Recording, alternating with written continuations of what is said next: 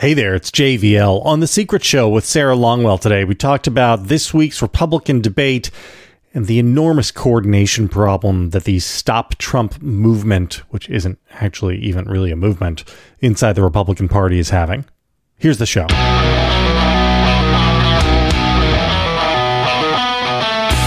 The moderators were terrible, and I was watching people comment about how good Megyn Kelly was doing. Your buddy Eric Erickson was like, Megyn Kelly for all the debates, and I was like, Vivek Ramaswamy just said that January 6th was an inside job, and everyone was just like, interesting position. That's just his opinion, man. It's just his opinion. That's just one guy on the stage running for president.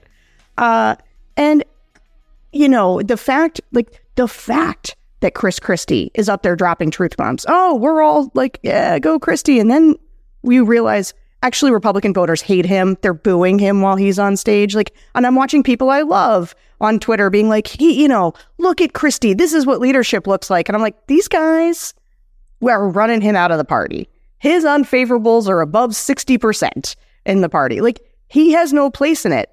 And so the idea of like, this party is so gone.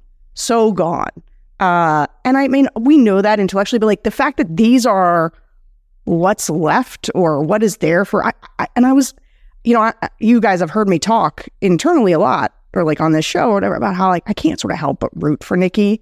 And I really am rooting for Nikki. And I would do anything to have Trump not be the nominee and have it be her. That is like best case scenario. But still, I am just so disappointed in the quality and caliber of the people on the Republican ticket. They're not good. And I mean, boy, is Ron DeSantis unpleasant. Every time I have to listen to him or watch him, he sucks. I mean, I know that's, again, not a newsflash, but these debates, I'm done. I have a question for you. This is me asking leading questions with my fantasy politics, where people's political party affiliation is not determined by like a microchip with a bomb in it that was implanted in their brain at birth. So in a world where people identify their political party by an issue matrix and cultural matrix of which thing they are closer to, would you say that Chris Christie is closer to Donald Trump or Josh Shapiro? Josh Shapiro. Closer to Ron DeSantis or Wes Moore? DeSantis. Really? I think so. Well, I don't know. I don't think so. I think if you ask Chris Christie that question, he would definitely say Ron DeSantis. I think he would say Ron DeSantis. I don't think it's true. I think Wes Moore is more progressive than you think. Maybe. Chris Christie is more... Chris Christie was the New Jersey governor. Like, New Jersey's a lib state. He was a liberal Republican. My point is that Chris Christie is functionally a conservative Democrat. And he is much closer to being a conservative Democrat than he is to being a whatever the median Republican is. Now, and it's insane. I think that with our political realignment, that these formerly moderate governors, especially, this is why Jeb Bush, Nikki Haley taking down the Confederate flag, like there was a whole crop of these guys who I think they, instead of recognizing that who they were then now lines up better with being a conservative Democrat, have decided, many of them, to change who they are, including Chris Christie, up until pretty recently. Yeah. And can I let's just change. Why isn't he a Democrat? Why doesn't Chris Christie... Why is it that there are... Tribalism. This is what my TED Talk was about. It's about the tribe, man. I remember that. But like during the Obama years, we had Zell Miller who flipped, right? Hell, during the Trump years, we've had a bunch of low level, like the state senator or rep down in North Carolina who flipped from D to R. Why is that? Why? I don't understand why there aren't elected Republicans looking around saying, nope, I'm out. Because you know what? They could get votes in many cases from Democrats. Like this is, I don't understand it. Yeah. I'm not going to have this. I don't have time to have this same fight again. We don't have to fight about it. I just need to yell at the wind. Great. Can I say one last thing about that? Because I was arguing in favor of the debates. I was like Tim's like refusing to watch it. I actually was surprised at how many people I saw not watch it, where people are just like, I don't care. Yeah. I was not surprised by that. Yeah. Well, I mean, just for me, I don't know. They're moments in our politics. I'm trying to, as we muddle through where we're going, I feel like we have to see what, the undercard, the next generation, the people that if Trump chokes on a hamburger become, maybe potentially leaders of the party. It is illustrative of the state of the party, I think, right? Yeah.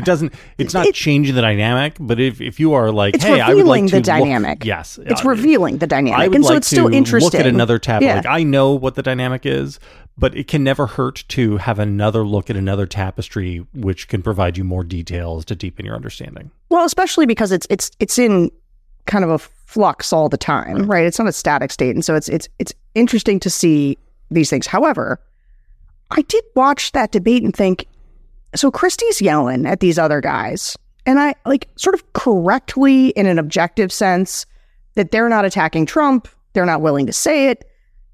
But then I was like, what is the net effect of this debate? There's this Wall Street Journal poll that came out yesterday, the day before, I can't remember. And it had, it was a national poll. It was the Wall Street Journal's poll, and then it's good pollsters.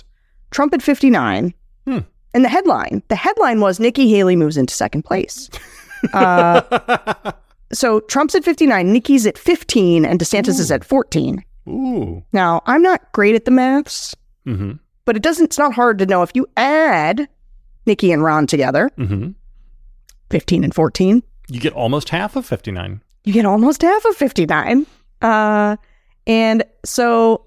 and if you add them together and then multiply it by 2... Right, you double it.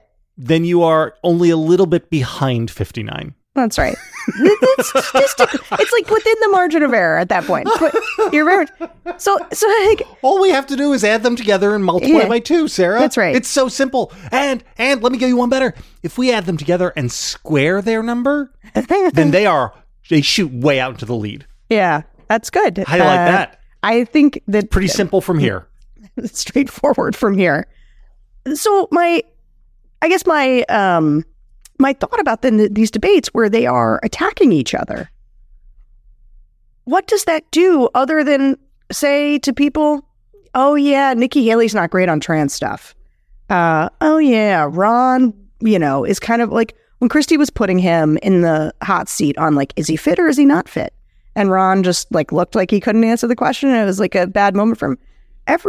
All it is serving to do actually is say, I realized that there was a little bit of a flaw in what I was arguing to Tim, which is, it is still true. Yes, it is somebody is going to be the singular alternative to Trump ultimately. And that is going to be a story, and watching that unfold is important. But then on the other hand, these debates, they're just exercises in all of these people destroying each other while Trump gets stronger. In that pursuit of second place. And so they are actually not helpful, not useful. Do you remember back in the early days of this coronation when there were a class of people who said either that absolutely Trump would wind up having to debate because he would just have to? Because we knew was wrong. We never thought that. We didn't say that. I'm just saying there were people out there. And then there was another class of people out there, again, not us, who were saying that, if he doesn't, it will really hurt him. And we said from the get-go, this is wrong. Of course he won't show up. There's no need for him to show up. He will do better by not showing up. Totally. And because he's not there, they'll be forced to defend him, not attack him. We were right. Well, yeah, I think part of what I'm saying about the alternative dynamic with them is that there was necessary to have these undercard debates because people needed the exposure to have somebody emerge. Right. But they diminish in their utility as we go on because now they're just tearing each other down. They know Trump's not going to be there. And what was Chris Christie? It's not, it is 2016, right? Great. Well, Chris Christie, you've hurt Ron and you've hurt Nikki. Great. What's the alternative, though? Well, again, I'll devil's advocate for a second. So let's pretend that Thanos style, I snap my fingers and everybody except for Nikki disappears. So we have our one-on-one race. In fact, we get our one-on-one race right now. Yeah. What would make that a real race? Like, I actually don't think that makes any difference, right? Like, so then she shows up at the next debate with an empty podium and like she just talks? Like, how? No, so so this is how I think it would work. Let me play a little fantasy politics, but also like I kind of think this is how it would work. So Nikki's the only alternative to Trump. So Trump gets a bump. So Trump's up around 65. But let's say she's cracking 30. Okay? In a primary. Okay. Let's say she's cracking 30.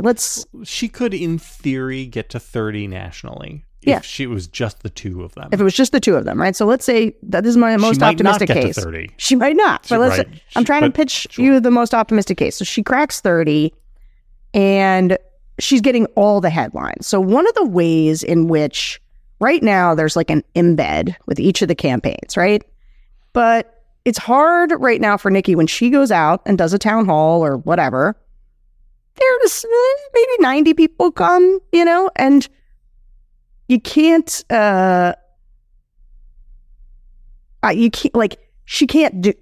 not going to show big momentum with that. If she's the only person, right, and people kind of tune in, there's a ton of Republican primary voters who tune in. And also, let's say she's getting big crowds in New Hampshire. She's polling real close in New Hampshire. Everybody's interviewing her all of a sudden. She's all over the place. She is both. And there's a bunch of people who are invested in not being publicly anti-Trump, but want to elevate somebody who is, or elevate an alternative. And so there's a bunch of incentives to boost her prospects, get her all over TV channels. So I just think. But what's her message? This is the problem, right? This is the other thing. Like, what is her message to the He's 60% too old. Who want? You got to gold watch the guy. He was a good president, but you cannot have these two old men. We need a new future. And I also think she can say, like, she does say this now, and I think she can lean harder on this. Is like, aren't you tired of the chaos that both Trump and Biden bring? Don't you want? And like, I don't. I like it. A lot of it depends on how good she is at delivering that message. I think so far, I have been more impressed with her, although I gotta say, as much as I'm pissed at Chris Christie, his raw political talent's really high. He Horse is just flesh. He speaks clearly and with conviction, and I don't immediately hate him when he's talking.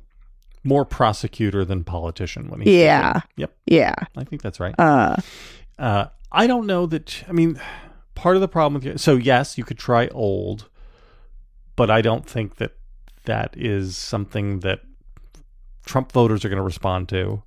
The chaos, I think they certainly won't respond to because they like the chaos. And they want the chaos, and what they want is more chaos. No, I think that's right. I think that's right. Return to normal is like you know what I'm saying? This is why, I don't know what she hold on, let me ask you one more thing. Well, let me just throw one more thing into the mix on this potential scenario, which is one-on-one, Trump starts to engage her. Okay? Trump, like in a way that he's sort of not now. Now, let's say in doing so, I don't know,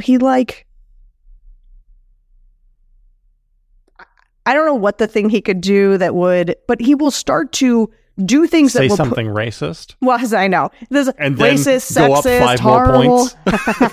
This is the problem. I know.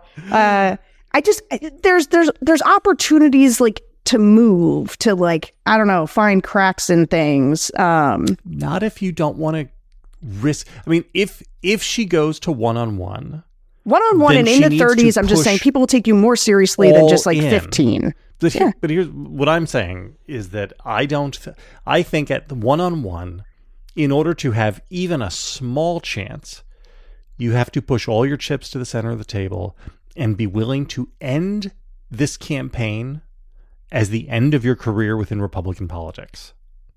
Yeah. Because if you if you don't burn the boats, if you think, great, I got to number 2, but I do have to make sure I don't end from this without everybody hating me, then you are not going to be able to attempt to take his voters from him. Yeah. And that's so what this you have is to right. do. No, she is going to have to go hammer and tong at him. And maybe it's not in the way that we want, right? Maybe it's not in the Chris Christie way, but you have to be willing to aggressively attack him in an attempt to take votes from him, which may not be possible anyway, right? Maybe it's possible, maybe it's not. But I don't think she has shown any willingness anywhere since, honestly, the last time she showed a willingness to do that was when she endorsed Marco Rubio in the run-up to the South Carolina primary in 2016. Yeah. Since then, she has never shown any willingness to jeopardize, like, Nikki Haley, future Nikki Haley, from being welcome within Republican politics. And so if that's going to continue, I think it ultimately doesn't matter. Yeah, I do wonder, though, too, if she's running directly against Trump, she might see a thing or two that changes how she thinks about the party and her future in it. I don't know. She's seen all the same stuff we've seen. She knows the score. No, here's the thing. I am convinced that I say this all the time, the Mike Pence running, Chris Christie running.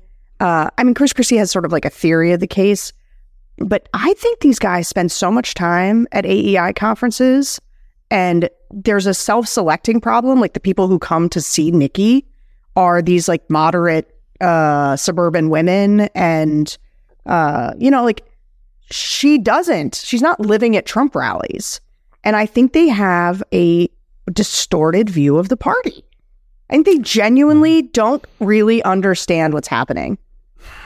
Be nice if that got fixed. Listen, we're starting to run short on time. I would like to talk about the J-Mart. J-Mart piece. So, Jonathan Martin has a piece in Politico today. He's headlined, "Where are all the anti-Trump Republicans?" And this is a Sarah Longwell special. I was wondering if he spoke with you for it or not, because you don't appear in the piece. I'm not in the piece. But what I took this as was basically him assigning you another job because you need more jobs. Yeah. And saying, here's the problem. There's no coordination among former Trump officials. These guys haven't gotten together. Nobody quite knows what to do, which to me is a sign that somebody from the outside needs to simply take on that task of pulling them all together. Yeah. And that I don't know that there's anybody else in America I would trust as much as I trust you. So, yeah. Can you go do that, please? Yeah. Hey, man, Trump officials against Trump. We're on it. Here's the thing. This piece is like he took it out of my head. This is like the thing that straight up, the overarching thesis is really the quote from Martin Luther King that I like so much, which is, "It is not the attacks from my enemies, but the silence from my friends that will really do the damage." And Mattis in there, so he's got Mattis in there quoted saying that it is not okay for generals to express preferences in elections. These are like me throwing my computer out the window moments. And I gotta say, there's something about the generals, people who have both offered to die for our country as well as asked other people to die for our country, for whom democracy and its defense, or America and its defense, is their sworn oath and life's purpose and work, suggesting that they ought not say, "Hey, worked for this guy, pulled orders off his desk and threw them in the trash because we weren't going to do them because they were insane." And he won't tell the American people what he saw. So I think it's slightly more complicated than that. Because in general, I think we don't want generals. In general, we don't want generals or military people weighing in on civilian politics. Hold on, though. Sorry not to interrupt, but I'll just say, if he had just been a general, I might agree with that. But he went to work for Donald Trump. Ding, ding, ding. So my point here is that we don't want General Jim Mattis to give us his opinion. We want Secretary of Defense Yes, Jim Mattis to that's give right. us his opinion. That's and right. That is the difference here. He took a right? And political that post.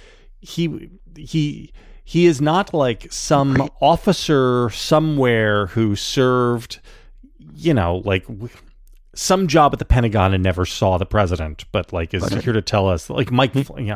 This is we're not resting on his valor. We want Jim Mattis to say something for the exact same reason that we want Christian Nielsen to say something. Right? It has nothing to do with military rank or status or anything that. It has to do with employment status at a first-person level within the administration. That is it. And that's why I think if you don't make it like generals against Trump, but it's like Trump appointees against Trump. Trump right? officials. And I'm sorry. So Jim Mattis, does it mean that you can't speak because you were once a general? Well, that's fucked up. That doesn't mean anything, right? That's a weird thing, right? Having been a general means you're never allowed to express views about what you've seen. That doesn't sound right to me. So while I agree in general with the idea of military people not getting enmeshed with politics, I don't think that's what this is. Yeah. In fact, his status as a former military man is incidental. And he made that choice when he went to work for Trump. Yeah. And look, and I went to work for him because I thought that there was value in serious people being in those jobs. Cool.